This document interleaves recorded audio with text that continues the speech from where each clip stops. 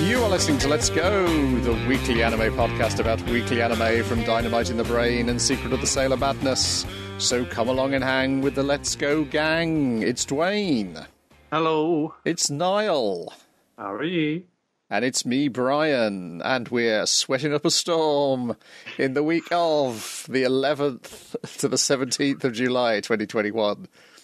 Possibly a storm may do a run-in on my end of the recording. At some point during it'll the be podcast. welcome, though, I think. Yeah. With a bunch of exceptions. But yes, the heat is why I've got a wet towel around my neck, because I can't put my large fan on. Otherwise, my voice would be breaking up on the podcast recording. So, we got some exceptions, though. We've gone all the way back to the year 2020 for Great Pretender Act 2, episodes 1 and 2 of Singapore Sky.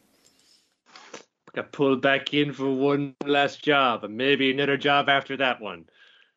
Like, because there's a break of 2 years in universe between the things. It felt like coming back to it. It was like, oh, we're coming back to it the same way he is. This works out. Yeah.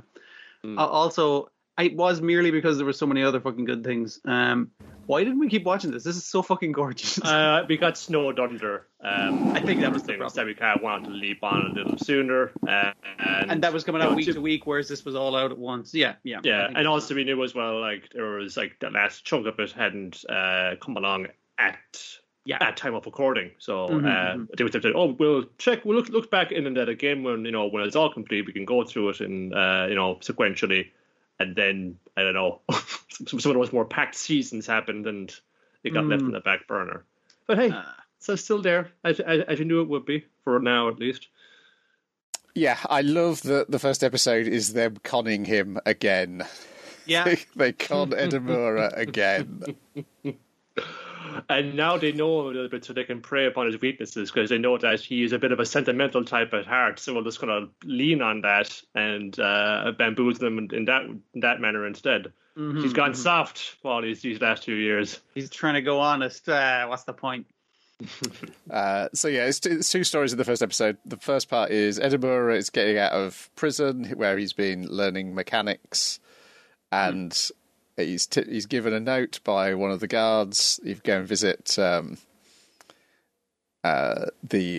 Nakanoshima Heavy Industries. You could get a job there. Get you a job so you're not like going jobless out of jail and just going to fall back into a life of crime. Keep you on the up and up. And this old guy's like, hey, you got a good eye, kid. How about we move you from fixing up cars? How long you been here? 2 months? Yeah, we can move you onto airplanes now. Yep, same thing, right? It's and let me give you the spiel. It's like a finely tuned engine, and it's just like each adjustment of the bolt can completely change the way she flies and that kind of thing. And I love the way that his con artist head, when he's like, oh, I got a job for you doing this, being the mechanic on this race team. And so he's doing that same spiel back at the client, because it's like. Yeah.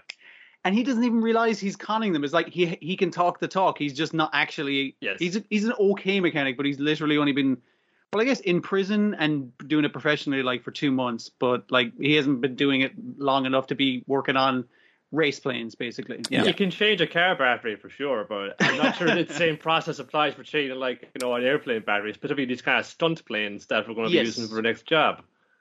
The other plot is Cynthia and Abby helping out an old friend of Cynthia's called Chris to get revenge on the manager who fired her after sexually harassing her. Yeah, that was good, because it was like, this is horrible and too fucking real, but wouldn't it be nice if we could just really stick it to the man kind of thing? It was just like, and it was like your man was saying, this is just a practice job, just to get us back in the flow again. A bit of seed money for the next for the bigger one, but while we're at it, we may as well stick to our remit of trying to rip off the actual villains that we're doing it. Yeah. They may be jerks, but they are fucking over bigger jerks, so that's what's important. Yeah, so then not only have they conned Edamura into joining their race team, they then con him again into thinking that he's a worse mechanic than he actually is, when Lauren blows up the plane that he's repaired. Yeah, because it's the idea that she's going to force him to get into the plane, and then the plane's going to crash, and it's like, you weren't that fucking good. You got to stick with us, kid. And it's like, no, it's only because he planted a small explosive device in the fucking thing. Mm-hmm. The shit. But, keeping him on the team, I guess, even if he doesn't want to be.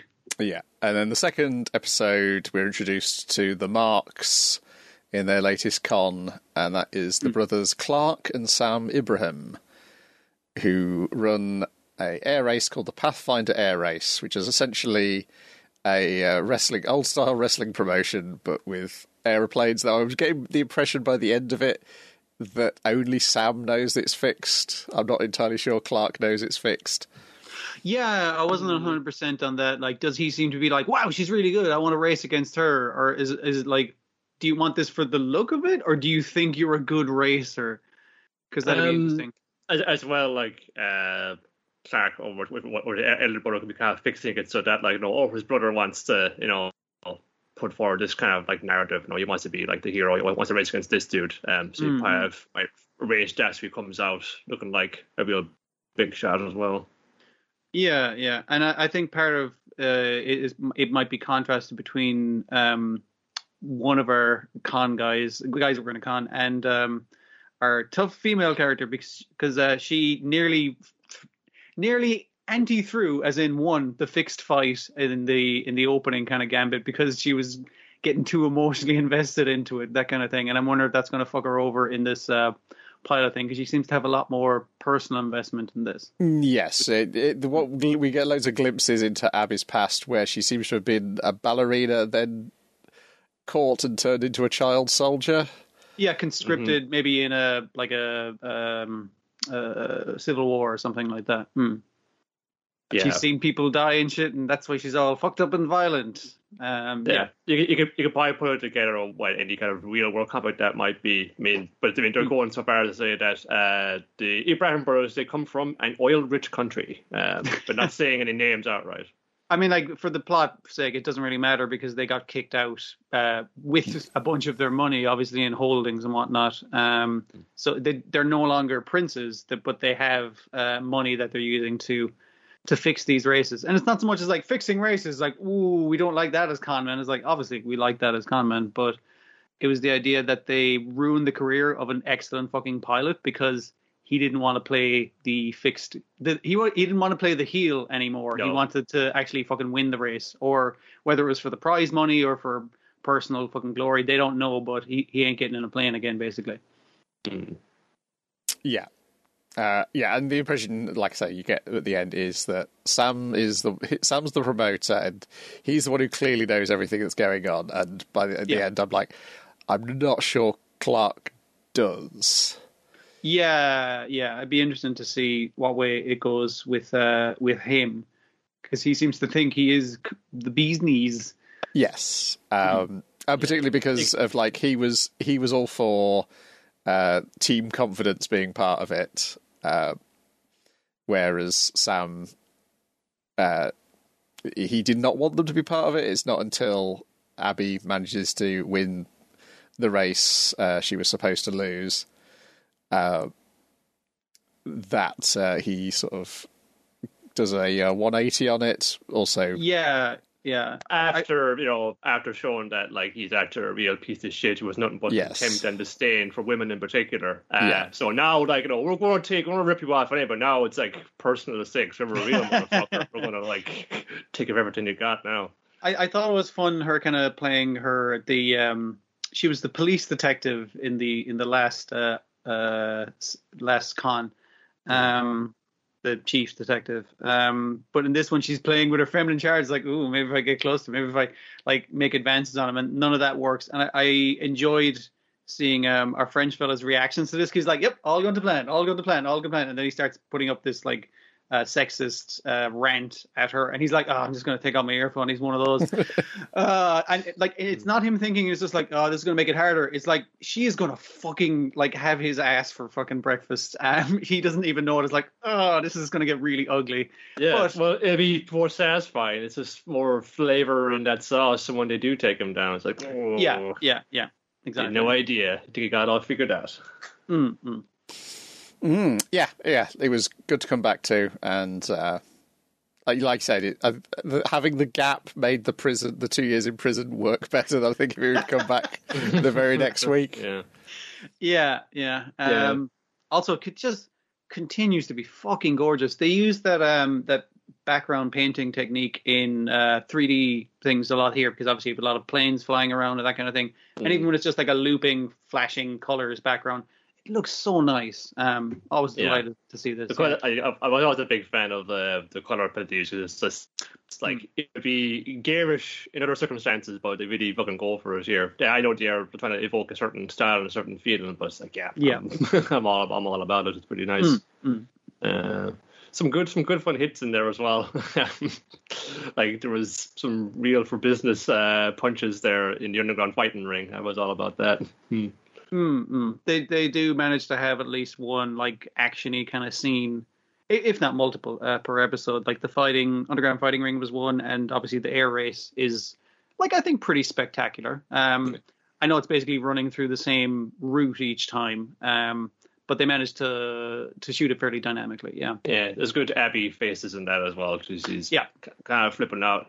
And it's becoming very clear that between fucking underground fighting and Daredevil air race, she has some matter of death wish, and trying to find some kind of end for herself in this.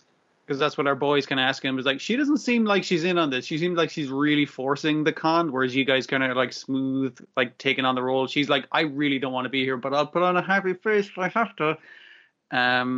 And his response to it is finally is like, she's looking to get killed is basically her plan.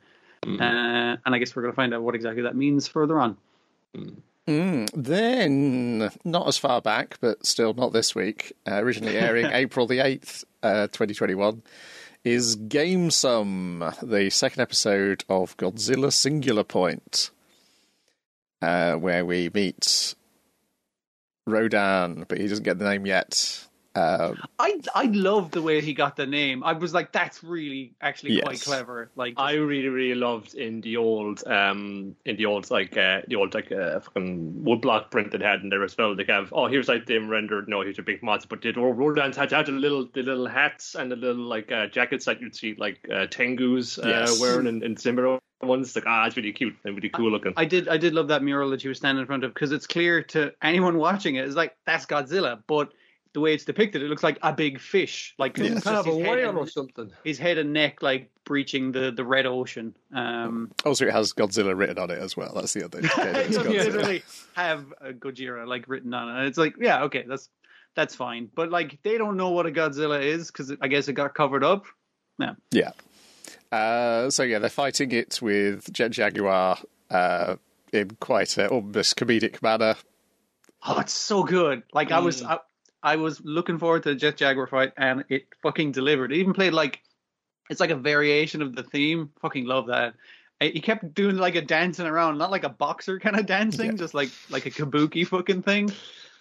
So good. They're playing versions of the theme or some motif of it, but it seems like it's a little bit of like, he's the friend of the children besides having a terrifying face. He's just he's gonna put on a show for the young ones. Keep them unafraid. Like, what's this? Crying kids fall silent, and silent kids start crying. I love Georgia Jaguar. There's something else entirely. And even though like the Rodan is presented as like a fairly bestial kind of animal, your man has to it like immediately goes like, there's a guy in there and is just pecking that fucking cover straight off. And it's like, we're in a lot of trouble now, so we got to use the remote control. And your man's actually doing pretty good in it, but the old man's like, no, give me that. I'm better at this than you. And he's like, okay, we have to boot up the interface you're familiar with, so I'll go distract it with this fucking wrench. I hopefully won't die. Yeah. But yeah, it eventually tries to fly away and just collapses and dies. It lets out a strange cry that's picked up by the radio receivers, and it's like, an animal's cry that emits electromagnetic radiation. And like, is that possible in nature? And then I love seeing the whole different news and talk show montage of like all the guys going, and they kind of arrive.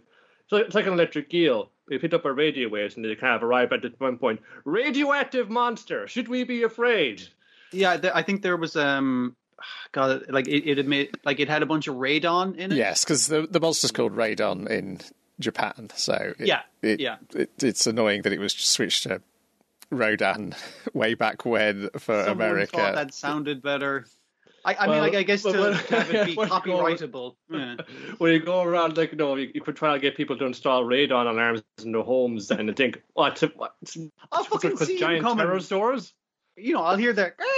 It'll be fine. I live in completely the wrong part of the world, for radon to come and attack my house. I don't know. It seems unlikely, but then climate change happened. But I do like that. I was in the business species.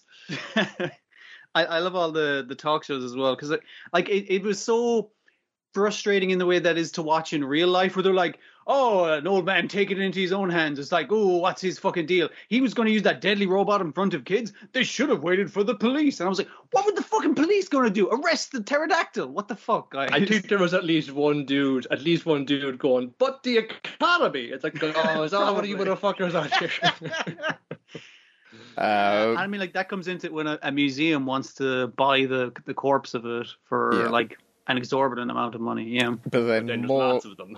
More dead ones show up. There's a key bit of information in there in that they lack a particular bit of DNA that you find in most Earth creatures. And then when they were asking what it eats, it's like it lacks a digestive tract. So it's like, seems like it isn't really an animal then, or quite an animal. Yeah. It's going to take a while to fix Jet Jaguar, so they build another device to follow the radio waves. And then my favourite bit is when they're back at the radio listening station, and can you get me the microfiche machine sequence? Oh, man. That was very good. Yeah. I know that's literally we just have stock of different old technology. But I was like, no, that's a 5-inch floppy. That's the overhead projector. I was like, oh, yeah. Hey, kids, remember these? You probably don't, but we used to watch cartoons or learn about them. And also, meanwhile, Pelops II has taken May's notes, turned them into an academic paper, and put them on a preprint server. It does credit itself as well as being a co-author, which is fair. It's getting some buzz. Yes, she's going to speak to a Professor Lee, who is interested in her theories about extra-dimensional life forms. Yeah, and check the dates of her lectures, because we're set in at least the year 2029. Yeah, that's right. There's a lot of interesting world building stuff, and there's I like the nods and stuff, like the radar antenna that they attach to their moped. It reminds me of the Japan Defense Force, the cannons that they try and shoot at Godzilla. And I was like, that's probably a call out, and we'll probably see something like that down the line. I thoroughly enjoyed the Jet Jaguar, got one of his arms ripped off immediately, and then has to spend the rest of the fight. It's like, okay, one arm. All right, that makes it harder. Good stuff. Yeah, the model that that I expected them to be good because you got Orange, the best business at doing this kind of thing on it, but they make them blend together very well. But I really liked on the Rodan there, that sort of semi-cell shaded thing, but it's in keeping with how the colors are rendered in the background, so they really seem like they belong on the same TV show.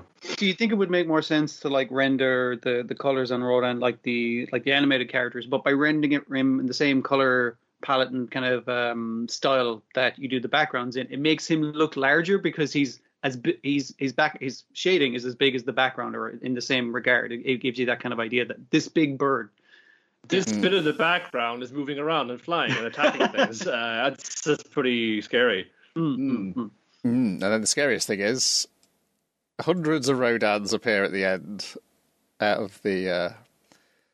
They're coming out of the sea, or they're just flying over the sea? They're flying out of the sea. Out the sea, yeah, it is. A red, you see the fishermen algal blue or something. Yeah. It's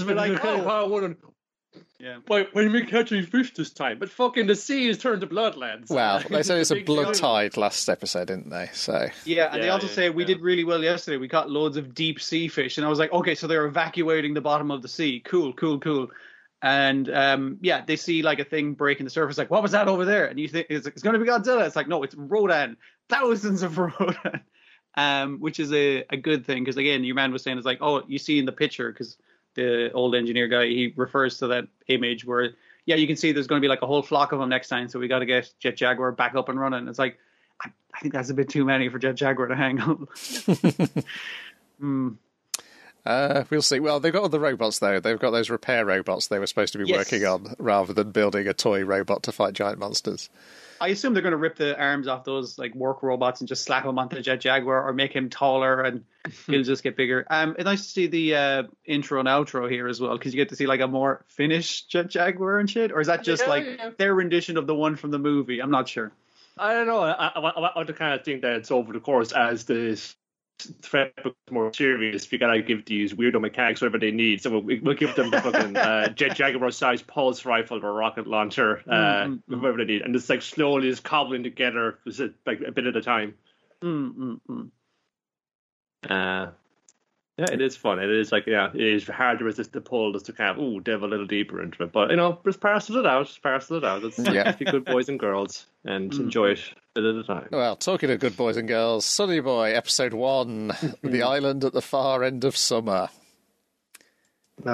In which we have a class. Is it a class or is it a year or is it just random students? It's a year because it's like they're all third years or something, are they? They're all I think so. They're all about to go into the next education level. There's about 40 odd of them, so I'd say that's got to be a year or part of a year of some class anyway. I forget what the number is they give, but it is enough to be like a year of the school, which is a bit strange. But maybe they were back in before the other years. I'm not exactly sure of the context, how they've ended up in this weird world where some of them have superpowers. Yes, and the staff's disappeared. Well, it seems like an awful lot of them have got superpowers, and not necessarily all of them are really revealing that they've got superpowers.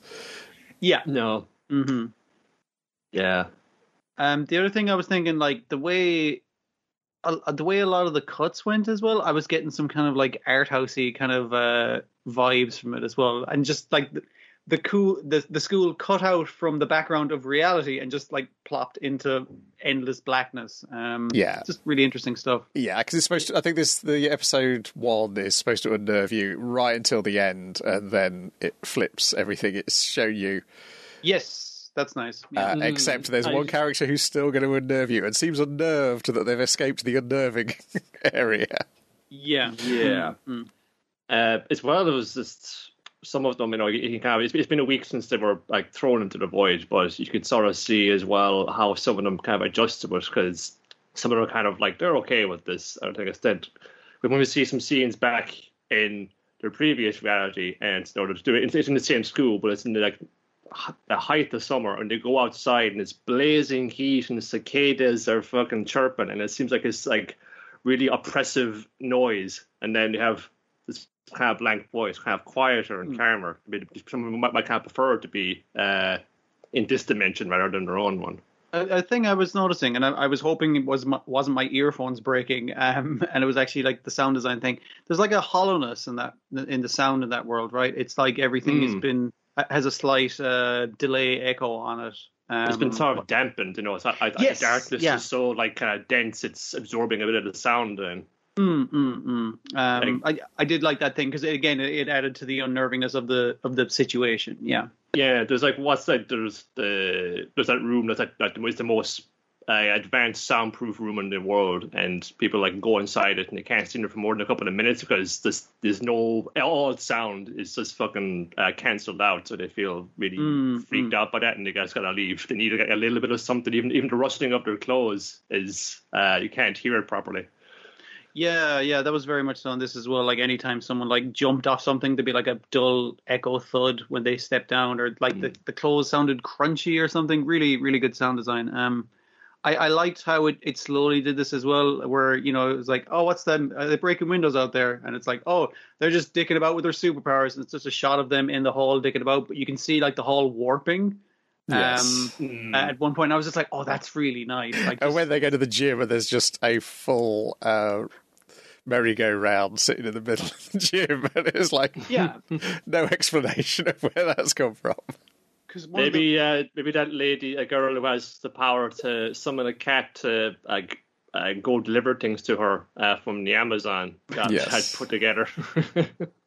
That was like the powers are so weird. Like the one we kind of see demonstrated the most visually would be your man who shatters the camera lens through which we're watching reality, and windows break also.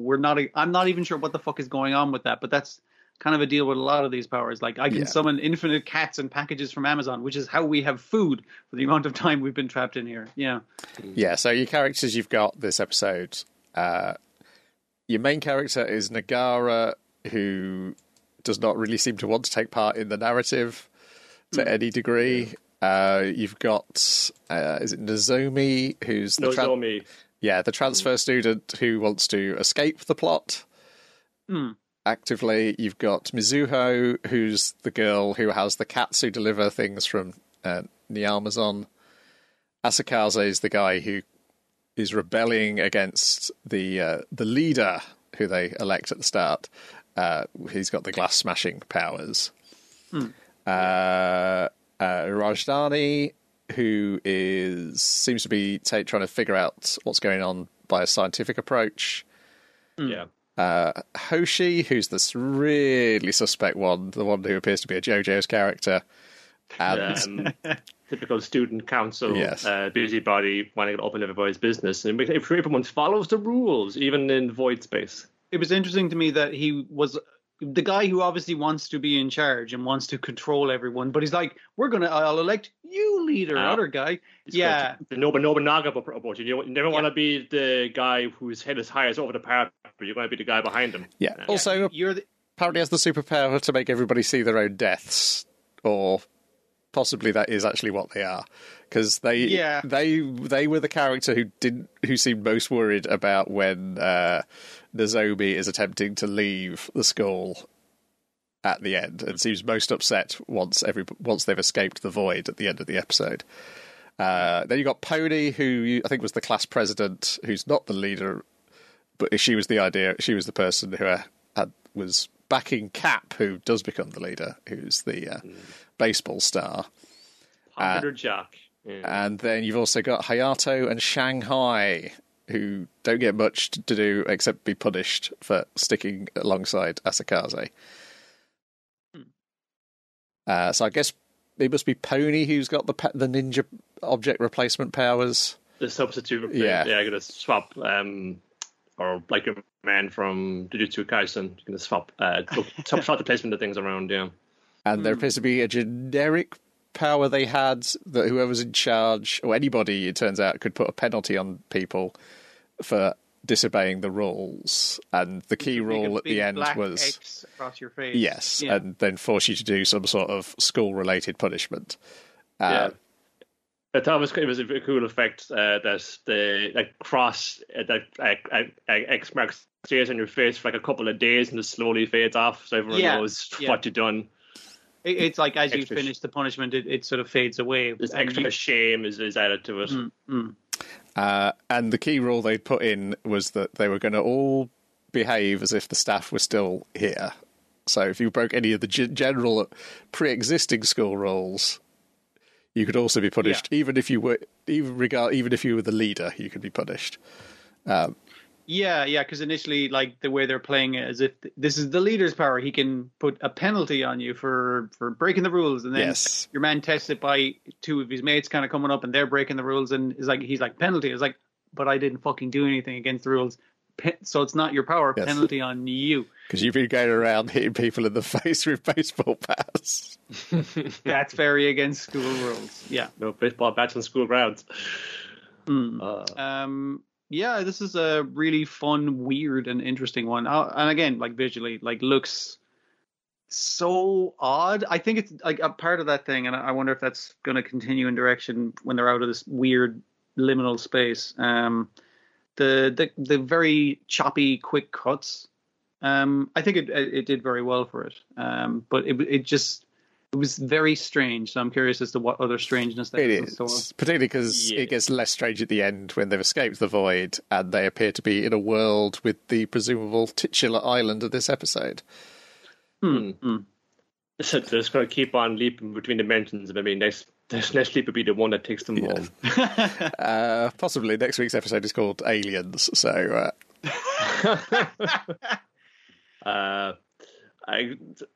Well, the powerlifting is good. I hope they don't lean on it too much. But at the moment, it does feel like a bit of JoJo's Light, where it's here's a weird power. Yes. I'm not sure what the parameters are. We've got to figure out a way to defeat it. Especially because Hoshi has that star on their face. Yeah. It's a Joestar family birthmark, but it's the wrong way around. Oh, so evil then. I like the idea. I love weird superpowers. And the guy who can shatter reality, I'm still not exactly sure, again, the parameters of it, but you're one who can order box from Amazon and cats as well. I guess it's some cat-related one. I think the cats are doing the deliveries for her. Yeah, that seems to be the thing. They always get a little scritch under the chin for it. But the idea that it's hey, I can fly or I can punch through walls. It's can you keep everyone fed? Can you order supplies from Amazon? If not, sorry, bro, we're gonna...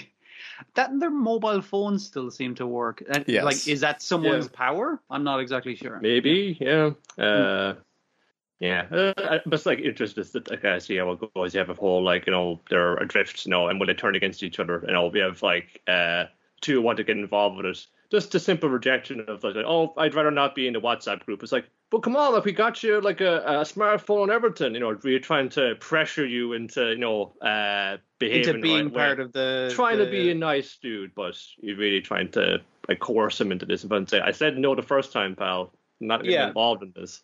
Because basically you're going okay, we're going to make a list of chores for everyone to do. And I was do we need to do chores though? It's surely we should just wait here for help. But it's we have to keep law and order about the place. So we've got you this phone. It's I choose not to participate. I don't have a smartphone. I don't need a smartphone. So goodbye.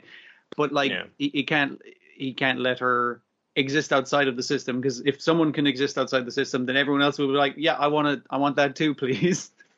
Yeah. It'll probably get pretty tense later on. It'll be something I keep thinking of Day Were 11, which is a film about some kids who were adrift in space on a training mission, but then they start disappearing one by one. But someone among them is the traitor, because there should have been 10, but there was 11 people there. Who is this? Yeah, it's making me think the island isn't going to be the end of it, because I don't think it's going to go just a straight Lord of the Flies type thing, kids trapped on island, that kind of fucking thing. They're in purgatory all along. Way to ruin it. Well, yeah, they might be based on the visions they had. Yeah, I mean, and part of the thinking is we have to just wait for someone to. Obviously, the world has been fucked up, and we're the only ones who survived. And a couple of people are "Are you sure that we're not the ones who fucking died?"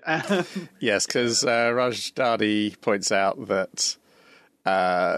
Time appears to have stopped time appears to be ongoing outside the void. So he draws something on his hand, sticks it into the void, and when it brings it back, it's disappeared. What he'd drawn on his hand. But he thinks time isn't flowing inside the skull. So the girl with a broken arm, that will never repair. But he says at the same time, I am getting tired and I am getting hungry. Yeah, so it's time is happening but not happening, or your bodily processes are happening but you're not growing in any regard. And what finally breaks them and lets them get to the island is our exchange student, who insists she can see something in the sky when your man's no, it's just endless black void. What are you talking about? And she tries to run to get it. He tries to run to stop her falling into endless black void, and they end up in the middle of the ocean. Yes. She'd seen a bird, and then when she sees a feather, she's realised, the bird's not here anymore. That means they were able to get out. Yes. Yeah. So, who knows? We might see that bird on the island as well. Mm-hmm. Yeah. I'm looking forward to more. Definitely intrigued. Shingo Natsume is a director I enjoy pretty much. This is the first thing he's written, though. This is his script original idea. So, okay. I'm sure it'll look good. I mean, the direction is great. Lots of things, lots of things, a big touch shots of just the eyes and the faces. But if you're going to get Hisashi Iguchi to design your characters, you want to get those faces highlighted as much as possible too. But yeah, I look forward to more. It's just hitting the right spot for me in a lot of ways. Yeah, I did like that she was ordering Hisashi Iguchi manga from Amazon. All right, stop it, very good. Fine, reprinted. Then next on the list is Ai Tsushima episode 3. He does not want to be combed, but maybe he does. Like, hey, I'm a street cat. I grew up on the streets. I'm not used to this pampering. Oh my god, that feels fucking amazing.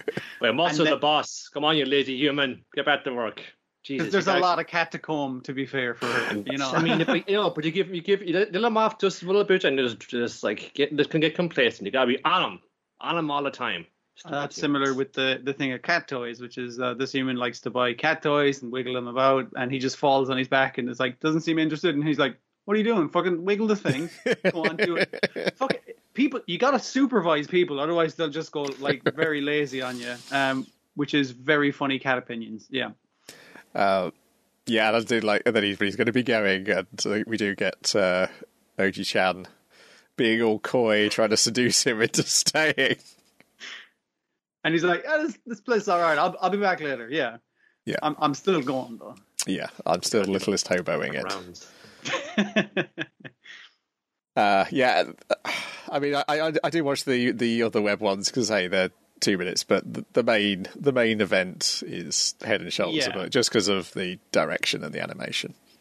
Mm-hmm. Like the other ones are all right, like, but they're not nearly as good. Yeah.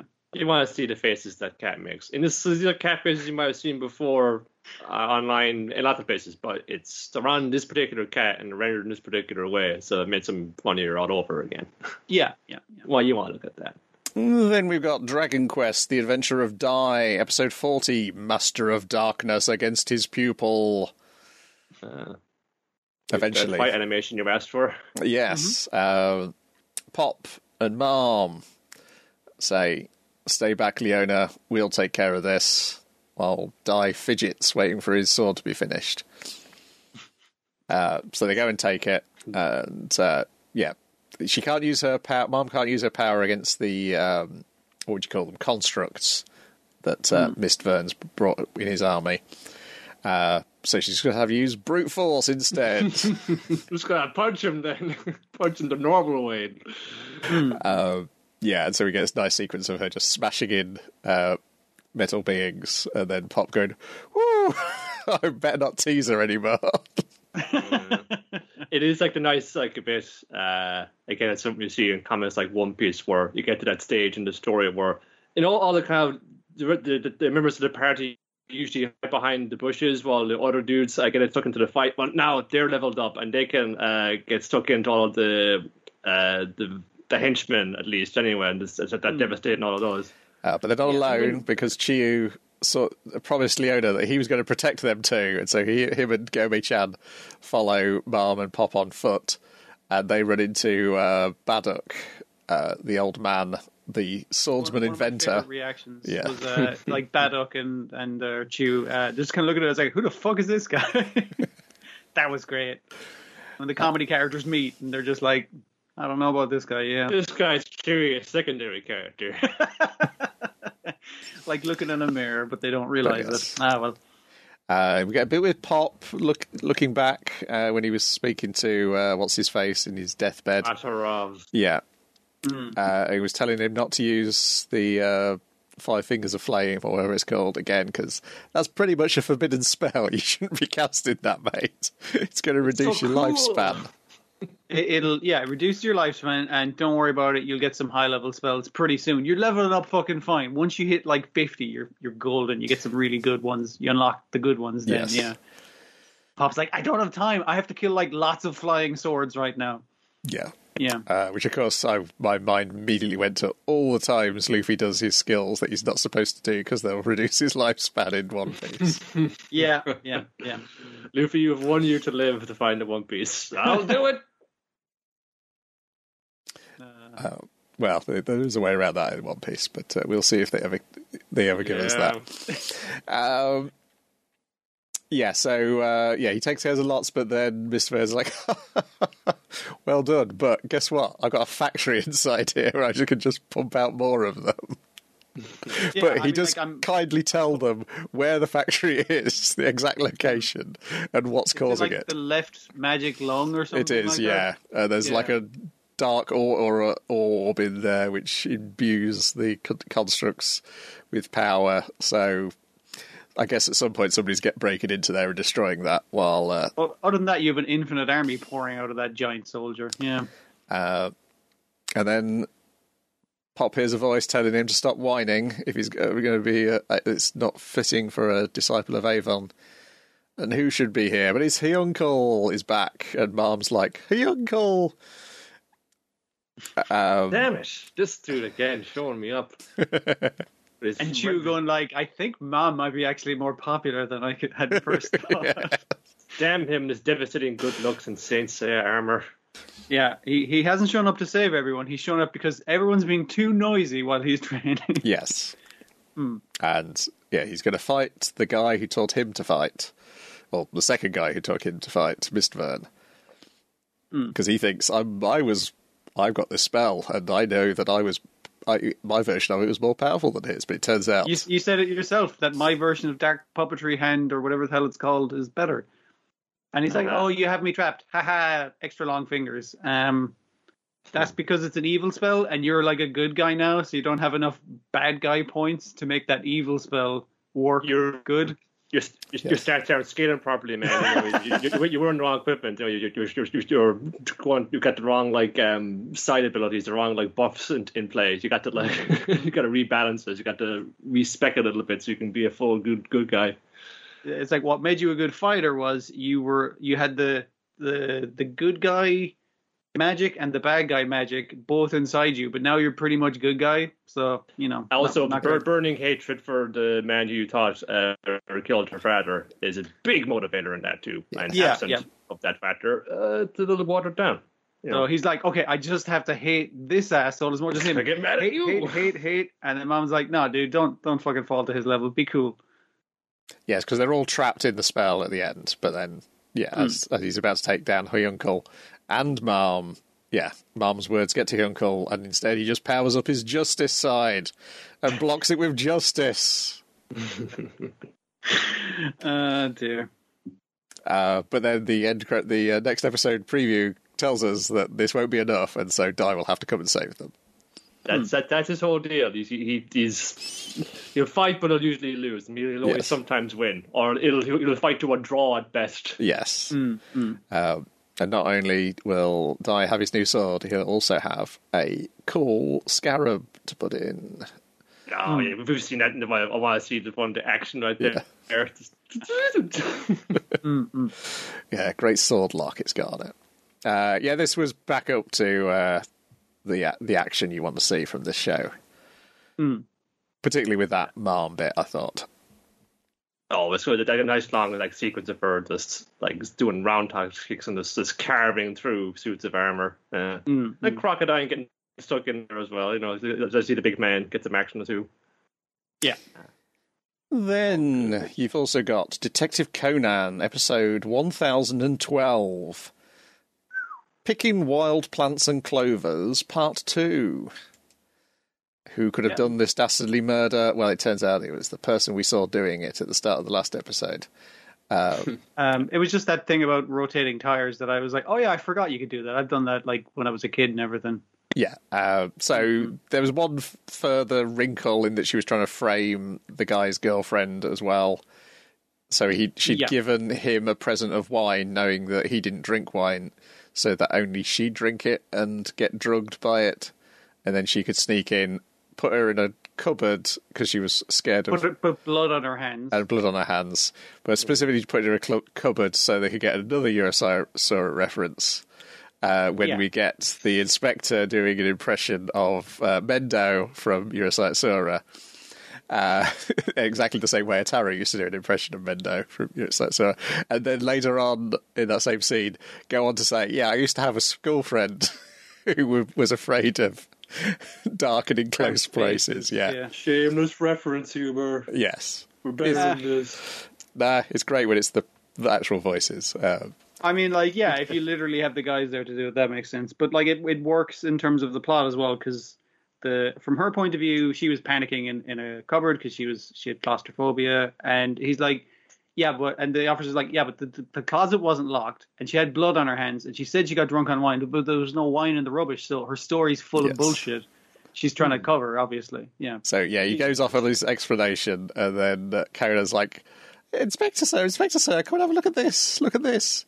And he's like, what? And goes, look closer. He goes, oh, and then shoots him in the neck with a dart, which the possibly evil teacher sees him do and smirks when she sees him do it.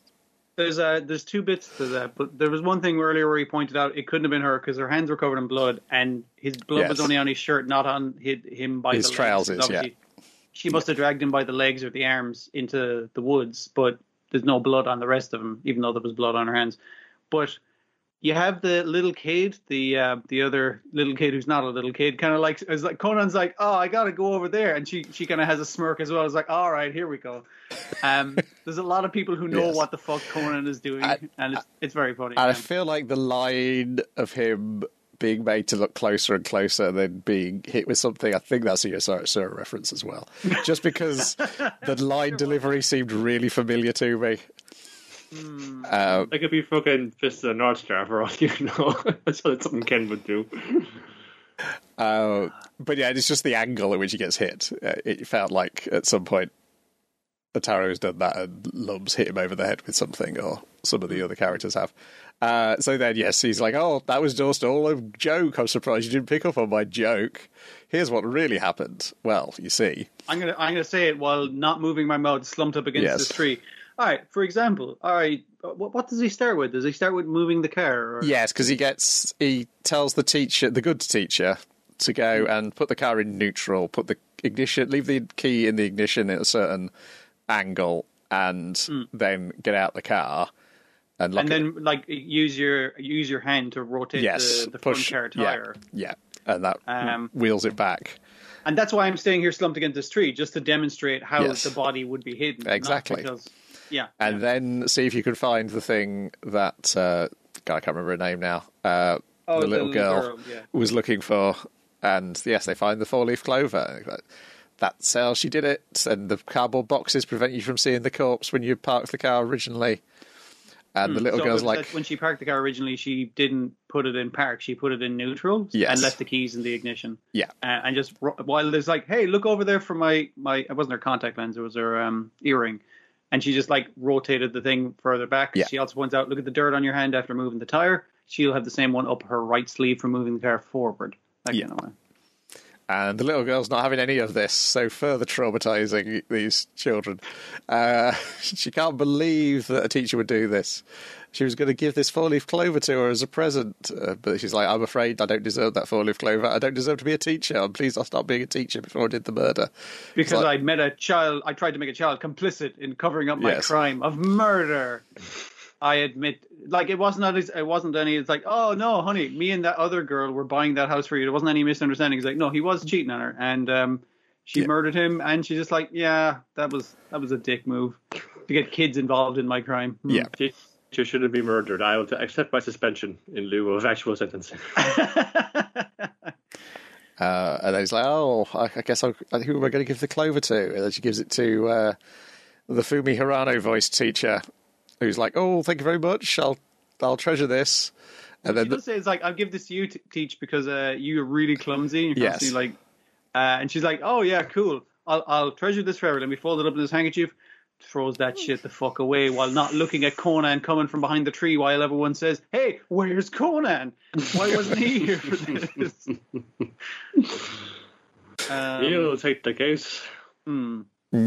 Yeah, so it's a lot of Conan being suspect about her and her being suspect about Conan, which, to be honest, is the correct state of affairs. But yeah, I don't think there was any more clues as to what's going on with her beyond that. We've now got, she's got something with her eye, so that definitely makes her a contender for being Rum, except the description of Rum being a man.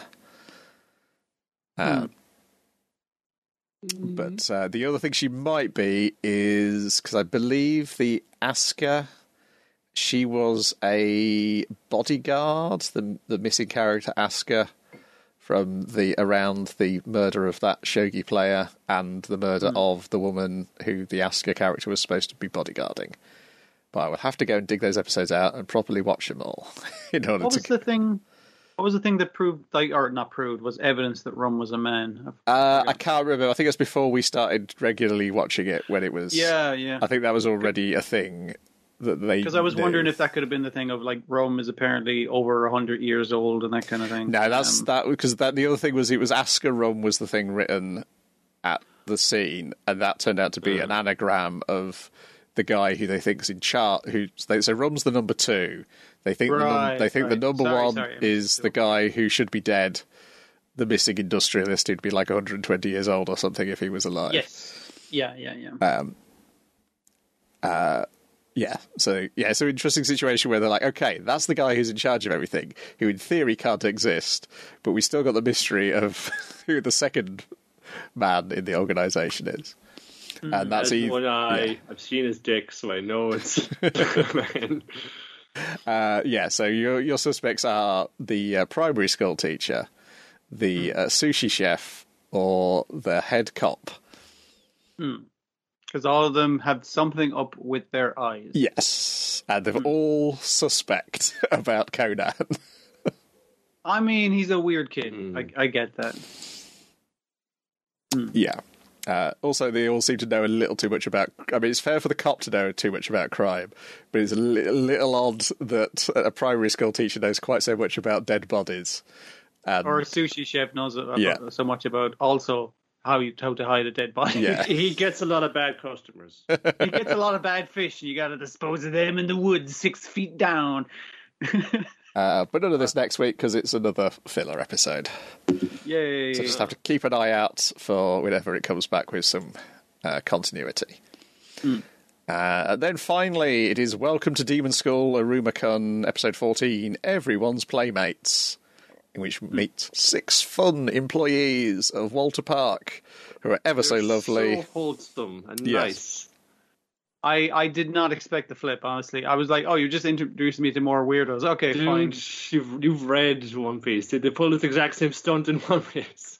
I know. I should have picked up on it. Because I'm so used to them introducing, hey, look at this new weirdo. Look, it's a tiny man. Are we going to explain why he's tiny? No, he's just small. He's a small dandy. That's all I know. Hello. He's tiny sometimes. No, let's go with it. Tiny grandfather. So we check in with the girls first, where they've got clothes for Amory, and then Clara puts on a dress, but it's far too big for her, so a tiny man comes and fits it for her. And they're having a grand old time. Then we check it on the Caligo group, and they're having less of a fun time. Caligo's agreed to do everything they say, so the competition is fair. Yes. But he is basically, they're putting the Mickey Mouse ears on him. He's got one of those drinks that is made out of several fucking donuts stacked on it, that kind of thing. And he's like hating every fucking minute of this. They're like, how are we going to get him to have fun? And then some guys bully them.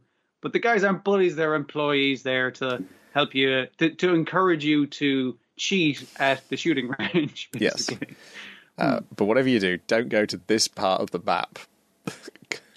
Caligo warns them, because apparently this was originally designed for people in their evil phase to let off steam, and there's still part of the park which is still dedicated to that. The red light district.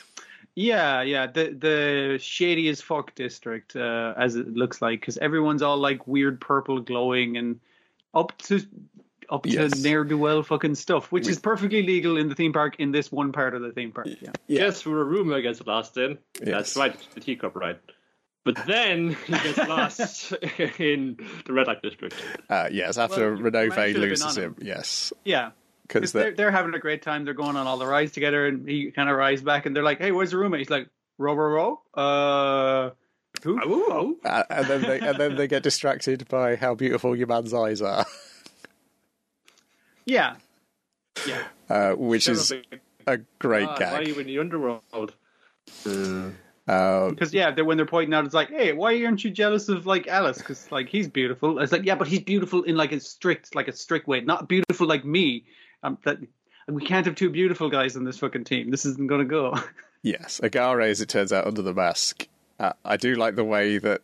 So Renove is drawn like a parody of shoujo comic characters, and then Agare's is drawn like a shoujo comic character, so that's why he's jealous of him. Fucking Renove's got square eyes. It doesn't look quite right.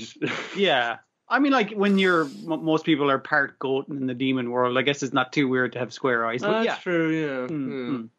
But it's the fact that his hair starts glowing as well once his eye mask's off.